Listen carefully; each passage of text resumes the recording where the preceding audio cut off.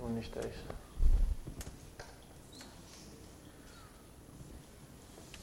Good evening to you, and we're going to begin our Bible class here in just a moment. Before our class, we will have our regular prayer. We often mention as many as we can on our sick list. I'm going to ask you to remember those as well when you're praying with me and when you pray later, because I won't be able to mention all of them. But there are several on our list. We also want to pray this evening that the Lord will help us as we study together, and that perhaps there'll be something that we can share together that will really make a difference in our hearts and lives. Or maybe there'll be something that we will stumble upon this evening that will be just what someone that we know needs to hear and read as well. But we're thankful to be here, and we're thankful for this time, first to pray and then open up God's Word. Let's bow together. Oh Lord, thank you for each one here this evening. We're grateful, Father, you have so blessed us to give us this opportunity. Lord, we're thankful for this place that we have and the many people who have gone the extra mile to provide us this place. Lord, we pray that we'll always use this to bring glory to your name. Lord, we're grateful for every single blessing of life, Father. We could not be or do anything without your mighty hand.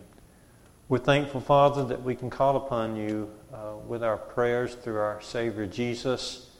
And we're thankful that we can think about those who are hurting or who are not feeling well at this time.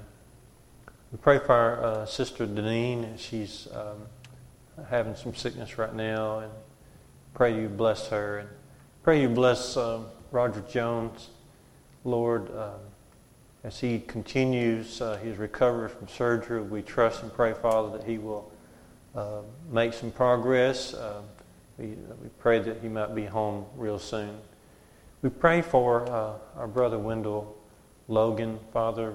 You know his condition, you know the things he's going through at this time. Lord, we just pray that you would lift him up and give him the strength. We're so grateful for he and Eileen and the goodness they have shared with us over the years. We're thankful for how encouraging they are to us. We pray your blessing upon them.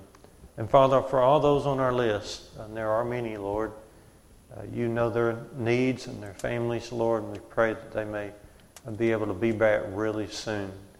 We pray, Father, as we are looking into your word tonight, that you would open up our hearts and minds. Lord, help us to always want to be as you would have us to be, not just now, but every day, Father, and help us to be your servant. Dear Lord, we're thankful for our teachers who are assembled with some of our little ones this evening, and we pray that you would bless them in their time together as well. Oh Lord, we pray you bless us as a congregation, that we may be united in faith, and that we would all rely upon thee. Father, that we'd always teach and live upon sound doctrine here, but also, Father, that we'd always have the type of love that you have, Father, that we would have it also in our hearts for each other. Lord, we pray that you would guide us in future life, that you would help us with our habits, you'd help us with our thoughts, that you'd help us in our decisions, that you would help us as parents and grandparents, that we would guide our little ones in the way that would be acceptable to thee. Lord, be with us, and thank you once again for everyone here, and we pray that you help us in our studies. In Jesus' name, amen.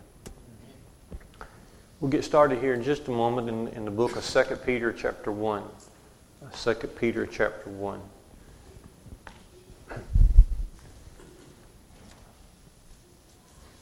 If you haven't been here on the Wednesday night before Thanksgiving, it's a tradition that I always have a funny. And I always tell the same funny every year. Same funny. Interesting is, a lot of people, it's just new to them because they don't remember it. because my funny is so staggering, you would think nobody would ever forget it. But I repeat it every year, and it's our obligation as we get older to repeat ourselves so that our younger folks will have something to remember us by. And so that's why we repeat these things. Our young folks think that we're not right in our minds when we repeat things, but we're doing this on purpose so that they'll know that there's something they can remember about us later.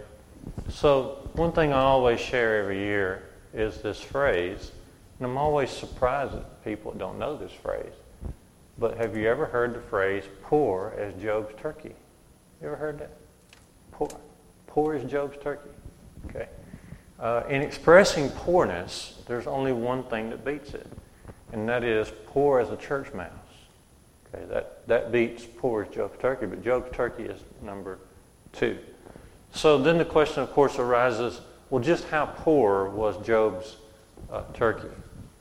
Job's turkey was so poor he had only one feather in his tail, and he was so weak he had to lean against a fence post to be able to gobble.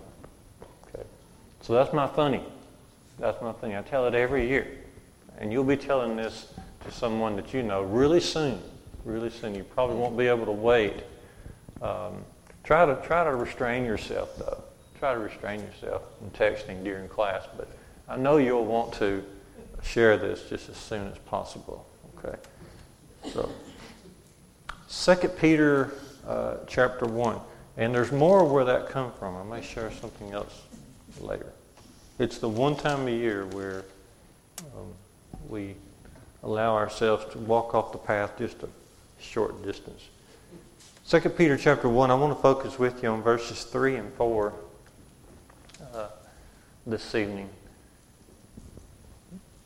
To begin with, this doesn't really have a topic. I want you to be ready to use your Bibles with me, and then we'll try to sum it up toward the end. Kind of a reverse way of doing our Bible study. Oftentimes we'll start with a topic, and then we'll show how this topic is developed in our scriptures. But I want us to look at these verses phrase by phrase and try to together figure out some of these meanings.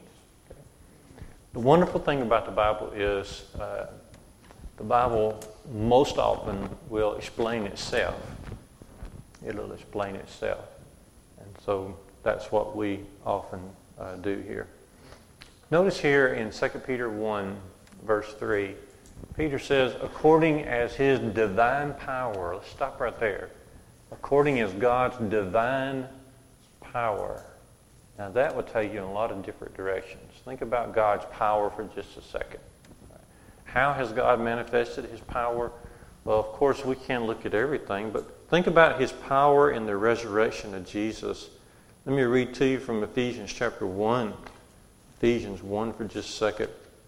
And how he talks about God's power in relation to Jesus' resurrection. Beginning in about verse number 18. Ephesians 1:18, having the eyes of your hearts enlightened, that you may know what is the hope to which he has called you, and what are the riches of his glorious inheritance in the saints, and what is the immeasurable greatness of his power toward us who believe, according to the working of his great might that he worked in Christ when he raised him from the dead. So when we think about Jesus' power, we think about the power God used to raise his Son from the dead. We also know that from Philippians 3:20 and 21 that God will use this same power on the judgment day to enact the greatest event that will ever be in history, the judging of the world and the changing of our bodies, our physical bodies, into a spiritual body that will qualify us to go to heaven. God will use his power on that day. Right here in 2 Peter chapter 2, there are several examples given, and these are examples of when God punished people and used his power to punish. For example, in 2 Peter 2, 5 and 6, the destruction with the flood in Noah's day, and then not long after that he talks about the destruction of Sodom and Gomorrah and the judgment God brought down on those cities the judgment upon the wicked angels and how God in His power keeps them in darkness right now, 2 Peter 2, verse 4. So notice here in 2 Peter 1, verse 3, according as His divine power, and now let's read the next phrase, has granted to us all things that pertain to life and godliness. All things. I want you to focus on all things. And I want you to think about that this is Peter writing, and Peter is one of the apostles. And I think in this phrase, Peter is saying us in the sense of the apostles. He is God's divine power has granted us, the apostles, all things that pertain to life and godliness. Okay. The promise of Jesus to His apostles while He was here on this earth. We read about this in a lot of places. But like John 16:13, Jesus told the apostles that God in His power would bring the Holy Spirit upon them, and the Holy Spirit would guide them into all the truth. Okay.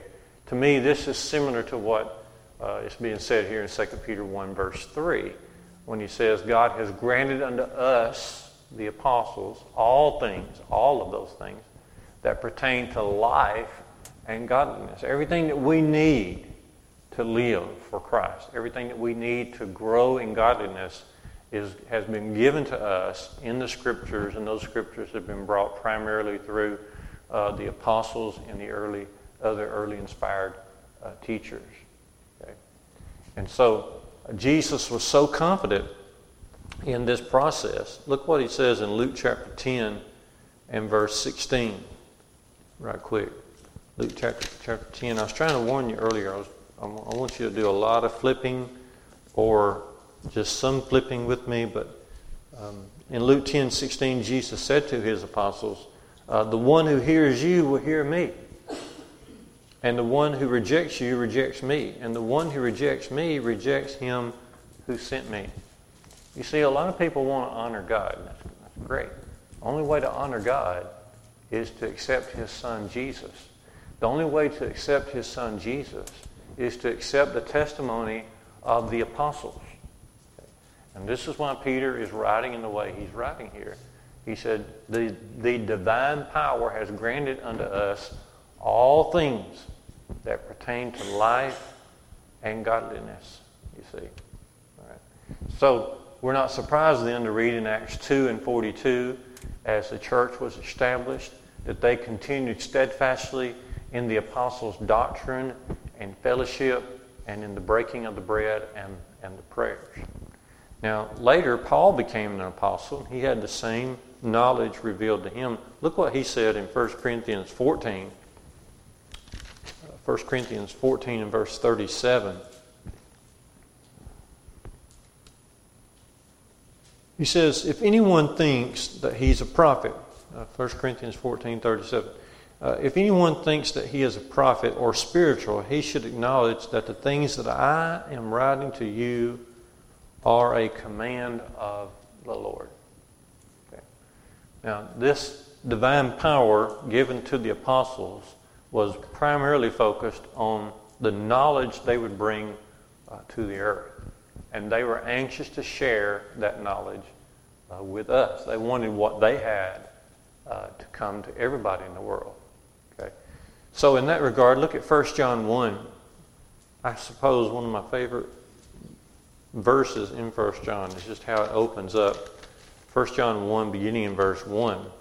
John, also an apostle, listen to how he writes. 1 John 1, beginning in verse 1. That which was from the beginning, talking about Jesus here, that which was from the beginning, which we have heard, which we have seen with our eyes, which we looked upon, and have touched with our hands, concerning the word of life. The life was made manifest, and we have seen it, and testify to it, and proclaim to you the eternal life which was with the Father, and was made manifest to us. That which we have seen and heard, we proclaim. That which we've seen and heard, we proclaim also to you, that you too may have fellowship with us. And indeed, our fellowship is with the Father and His Son, Jesus Christ. And we are writing these things so that our joy may be complete. And that's a marvelous passage. Okay, notice the progression there. We were with Jesus. We heard Him. we were living with Him day by day. We received this divine, powerful knowledge. We now have that knowledge, that which we've seen and heard, we proclaim. The reason we proclaim it is because we want you to have the joy and the fellowship that we have with Christ. It is a gracious thing that the Lord has preserved the Bible for us. And I hope that among your long Thanksgiving list that you have the Bible right there on top of your list, because where would we be? Well, what a great blessing the Bible is. And so here in 2 Peter 1:3, according as your divine power has granted unto us all things that pertain to life and godliness. Okay, now the Bible's purpose is spiritual, life and godliness. The Bible will teach us how to live for Christ, how to grow in godliness. It's not going to tell us how to solve every problem on earth. Okay? But it gives us that hope of eternal life, and it teaches us how to serve a risen Savior. What a blessing it is. Okay, so next phrase here in 2 Peter 1, verse 3, His divine power has granted unto us all things that pertain to life and godliness. What's the next phrase? Okay, notice that phrase, through the knowledge. Through the knowledge. Okay, we're not surprised if God would go to this much trouble to make sure the apostles were endued with this divine, powerful knowledge, then it would be through that knowledge that we will receive salvation. You remember what Jesus said in John 8:32? What did John 8:32 say? You shall know the truth will set you free. That's right. Free from our sin. Free from the shackles of all the false ideals on earth. Okay. Free from all the frustrations of not knowing Christ. Free from the old law. Free in Christ because we have His covenant now. Through the knowledge of Him. Through the knowledge of Him. And so it's so huge. You know, this is how faith comes. Romans 10:17. Faith comes by hearing. Hearing through the Word of Christ. Notice how this compares to 1 Timothy chapter 2 and verse number 4. And you remember this verse. God would have all men to be saved, right? And come into the knowledge of the truth. Well, the first part of the verse there talks about what God would love to see happen. The second part of the verse is the means for that to happen. The means for us to be saved, the means for anybody to be saved, is to come into the knowledge of the truth, you see.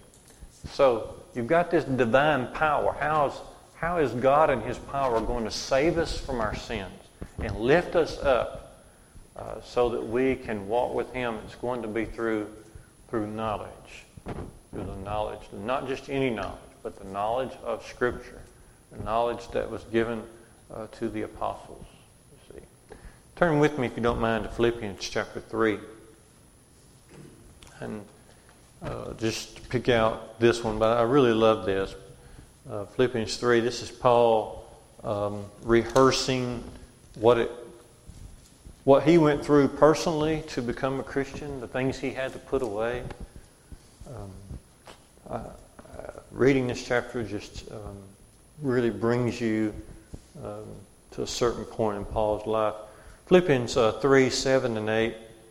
Paul said, whatever gain I had, I counted as loss for the sake of Christ. In other words, whatever I had going for me, and Paul had a lot going for him before he became a Christian. But he was glad to count that as a loss for the sake of Christ. Notice Philippians 3:8. He said, indeed, I count everything as loss because of the surpassing worth of knowing Christ. Of knowing Christ Jesus my Lord. For His sake I have suffered the loss of all things and count them as rubbish in order that I may gain Christ. That's how important knowledge is. That's how Paul looked at it. Okay, notice that phrase again there in Philippians 3 in verse 8. I count everything as loss because of the surpassing worth of knowing Christ. Nothing was more important when Paul found out how wrong he'd been Nothing was more important than knowing Christ. So, according as His divine power has granted unto us all things through the knowledge of Him who called us. Who called us.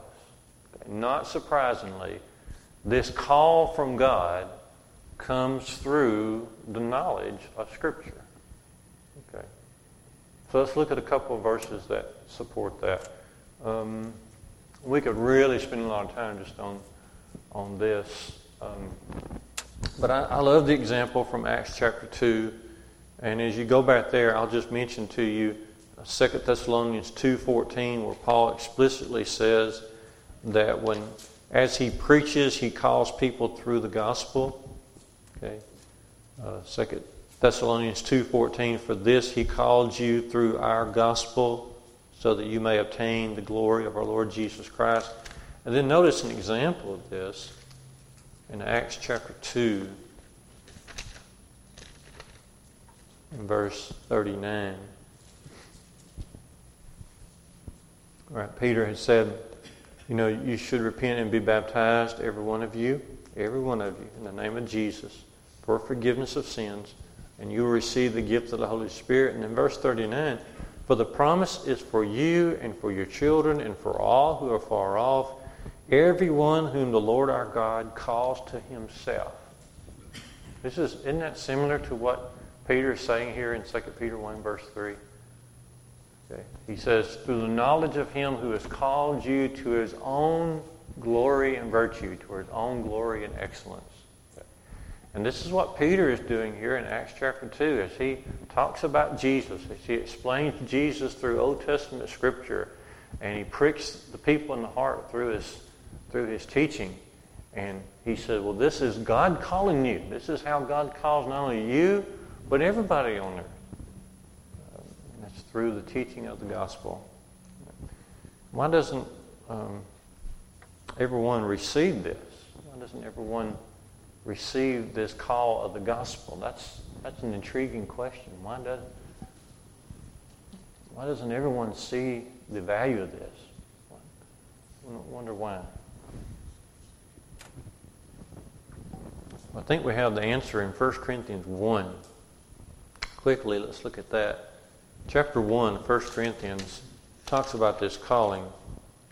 And I'm going to jump down to verse 26. 1 Corinthians 1:26. Paul says, for consider your calling, brothers. Not many of you who were wise according to the worldly standards, not many who were powerful, not many who were of noble birth, all according to worldly standards. But God chose what is foolish in this world to shame the wise. God chose what is weak in the world to shame the strong. God chose that which is low and despised in the world, even things that are not, to bring to nothing things that are, so that no human being might boast in the presence of the Lord. You see, it's a humble calling. It's a humble calling. If we think we know something, okay, we're on the wrong foot. We must be totally humble before God. Humility then will respond to the call of the gospel. Okay. But someone who believes that they are something according to worldly standards, or wise, that they have some kind of noble birth or some kind of deserving recognition in this world, then they're likely not ever going to really respond to the gospel. So, according to the knowledge, and that through this knowledge He has called us unto His own glory and virtue. Now, what's the first thing that verse 4, looking back at 2 Peter 1, what's the first thing that verse 4 mentions? Great and precious promise. Yeah, the great, exceeding great, and precious promises. Now, there's nothing more certain in life than the promises of God. We were blessed to study a little bit about this Monday night in our men's class through the book of Joshua. And so we want to share just a verse or two from Joshua. But this emphasizes how precious God's promises are. So I'm going to quickly run back to Joshua chapter 21.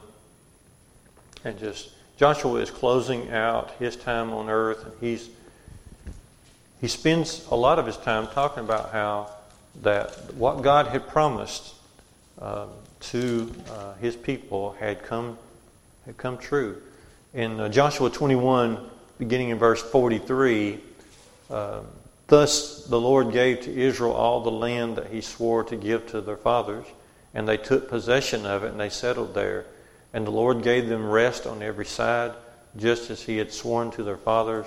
Not one of their enemies had withstood them, for the Lord had given them their enemies into their hands.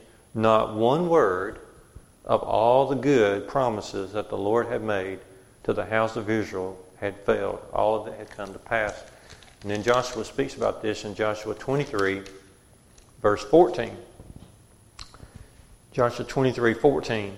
He says, "And now I am about to go the way of all the earth.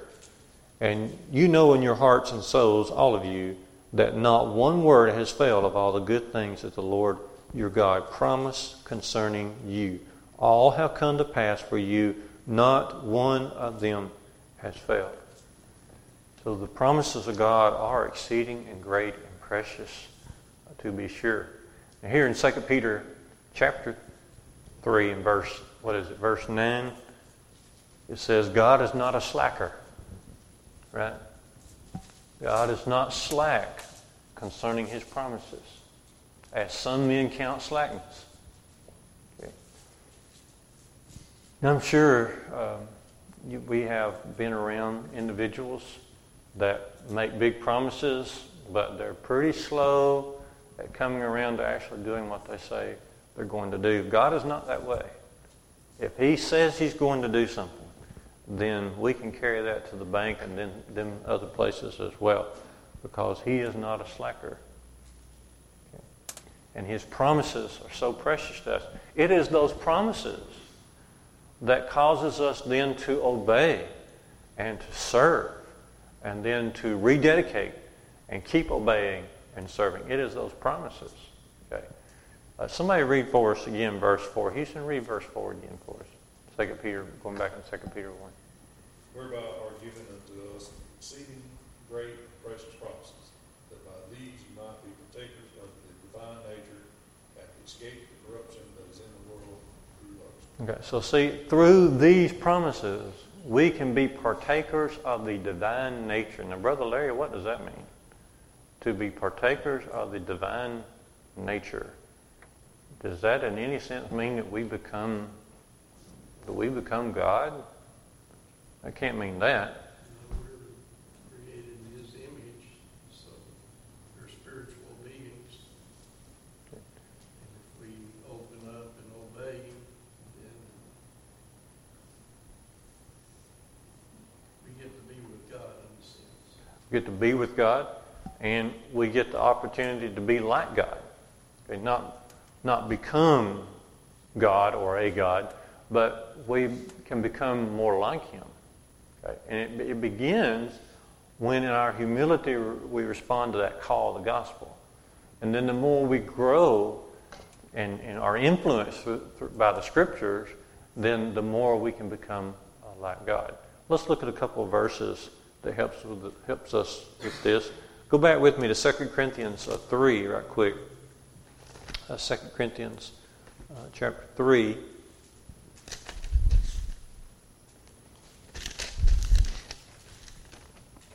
Looking toward the end of the chapter, Paul's been really encouraging his Jewish brethren to remove the veil that has been clogging their minds and open themselves up to the way of Christ. And then verse 18, 2 Corinthians 3:18, and we all with unveiled face, beholding the glory of the Lord, are being transformed into the same image from one degree of glory to another, for this comes from the Lord who is the Spirit. Notice that, though, we can grow to be more and more like our God. Okay? We can become godly. We can be partakers of the divine nature. Look at Galatians chapter 4, verse 19. Galatians 4, I believe it's verse 19. Paul says, my little children, Galatians 4:19, my little children for whom I am again in the anguish of childbirth. In other words, Paul's saying, I work really hard. Why, Paul? He says, I'm in the anguish of childbirth until Christ is formed in you. As Paul will go, I want Christ to be formed in you.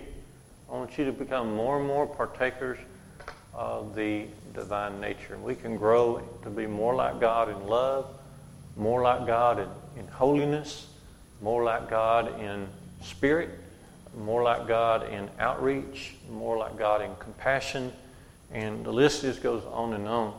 But it is through the knowledge, and it is through the promises found in the knowledge of God. Through these promises, we can become partakers of the divine nature. It's interesting that God will always be God, will always be creation.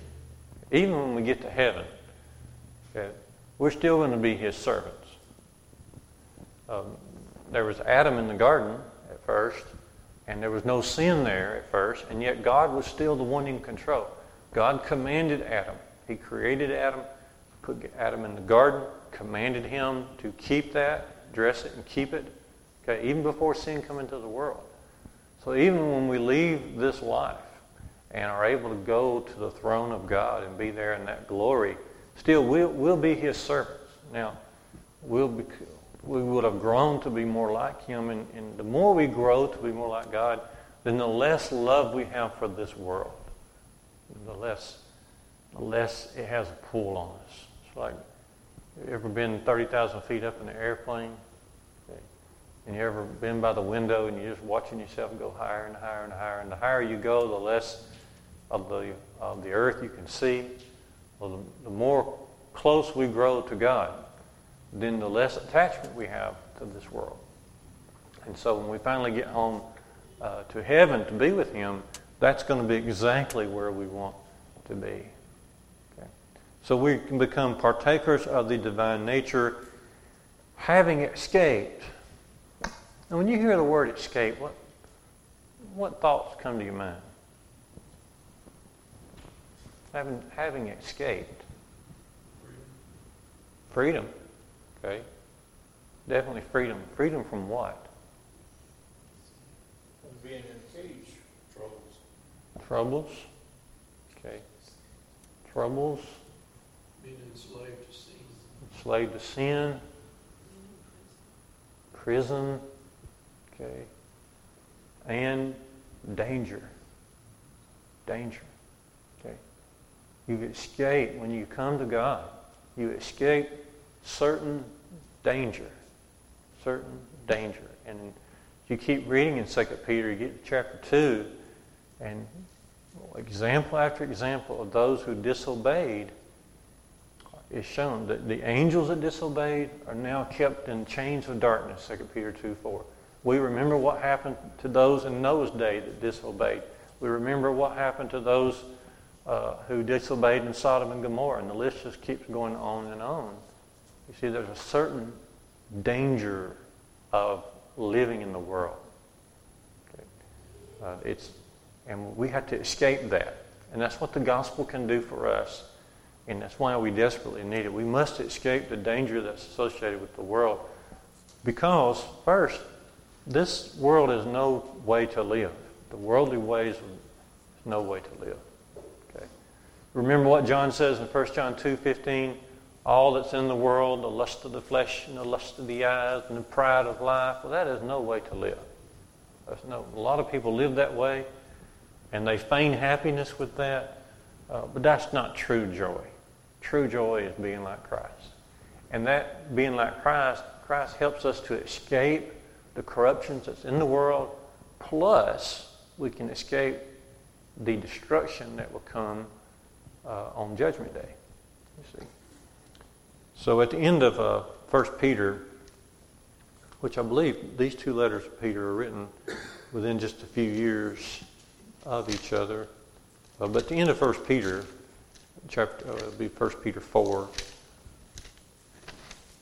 And beginning in verse 17, he says, For it is time for judgment to begin at the household of God. And if it begins with us, what shall be the outcome for those who do not obey the gospel of God? And if the righteous is scarcely saved, what will be the outcome? What will become of the ungodly and the sinner? Therefore, let us who suffer according to God's will entrust their souls to a faithful Creator while doing good. There's that escape. That escape. Notice here in 2 Peter chapter 2, verse 20. Very similar words. 2 Peter 2:20. For if, after they have escaped the defilements of the world through the knowledge of our Lord and Savior Jesus Christ, they are again entangled in them and overcome, the last state has become worse for them than the first. For it would have been better for them never to have known the way of righteousness than, after knowing it, to turn back from the holy commandment delivered to them. What the true proverb says has happened to them. The dog returns to his own vomit, and the sow, after washing herself, returns to wallow in the mire. It's a great responsibility for us to be exposed to the gospel. There's an inherent responsibility. Once we're exposed to that, then we must follow Christ. If we turn back from that, then God is very displeased. But we can escape. We can escape and we can stay with Christ. And that's what Peter's talking about. It's a sweet escape. And if I had one particular caption to put on what are these verses tonight, these phrases put together, it would be that escape. The escape that is there for us. Okay, how does it start? It starts with the divine power that was brought to the apostles. So the apostles would have that knowledge to share with us. Through that knowledge, God calls us to His own glory and virtue.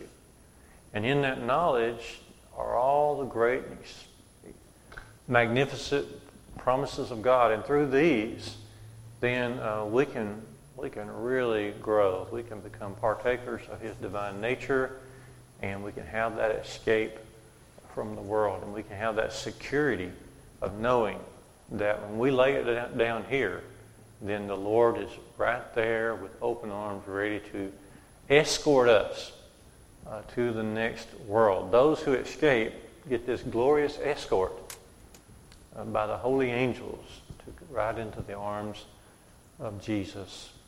2 Peter 1, 3 and 4. Now verses 3 and 4 have this escape, and everybody who comes to God for this escape are meshed together in fellowship. Notice in your Bibles in 2 Peter 1, verse 1, how Peter opens up his book here. He says, Simon Peter, a servant and apostle of Jesus Christ, to those who have obtained a like precious faith, I think the King James Version says. This version says, a faith of equal standing with ours, by the righteousness of God and our Savior Jesus Christ. A like precious faith just like ours. Just like ours. No, if we follow the New Testament, our faith is exactly like Peter's. Exactly like Paul's. Exactly like John's. An old teacher of mine used to have a sermon, and I've preached it a few times, about the church. He said, and one of his points is, I want to be a member of the church that Paul was a member of. I want to be a member of the church that Peter was a member of. And we can have that same faith, which is only the real true faith, if we go to this knowledge and let this knowledge call us to God. The like precious faith. All right.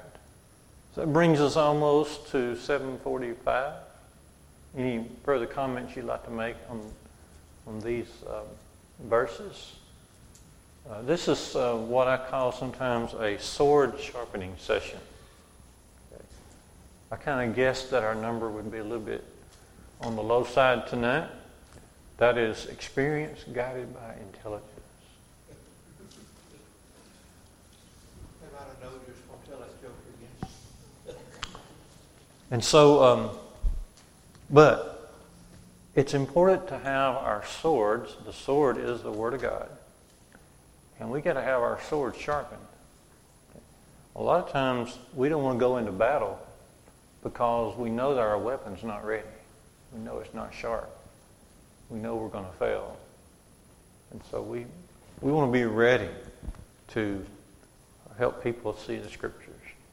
And most of the time, the Scriptures will explain themselves. That's just how God set it up. He's not here to confuse people. The Lord didn't bring us Scripture for everybody to be confused.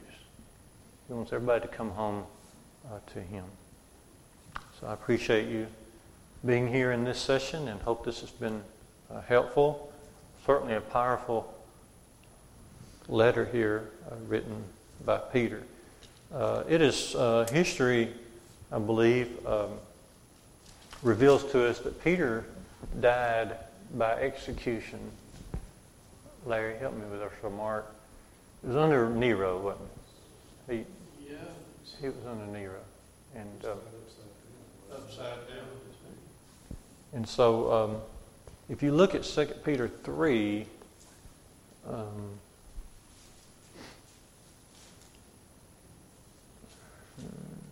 see.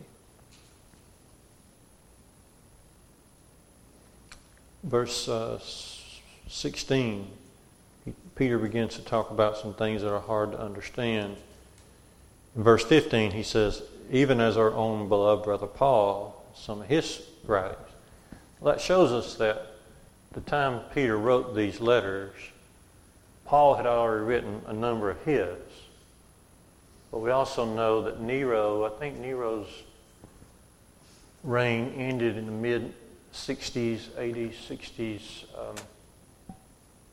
or so. So this is kind of late in Peter's life. You know, Paul's already had some of his written. Peter's going to be executed here pretty soon. So this is kind of late in his life. But what's he going to share? What in his mind, or what is God leading him to want to share before he goes on to his reward? Well, we have it here in 2 Peter. Okay. All right, we'll take about a 5-minute break and have our devotion.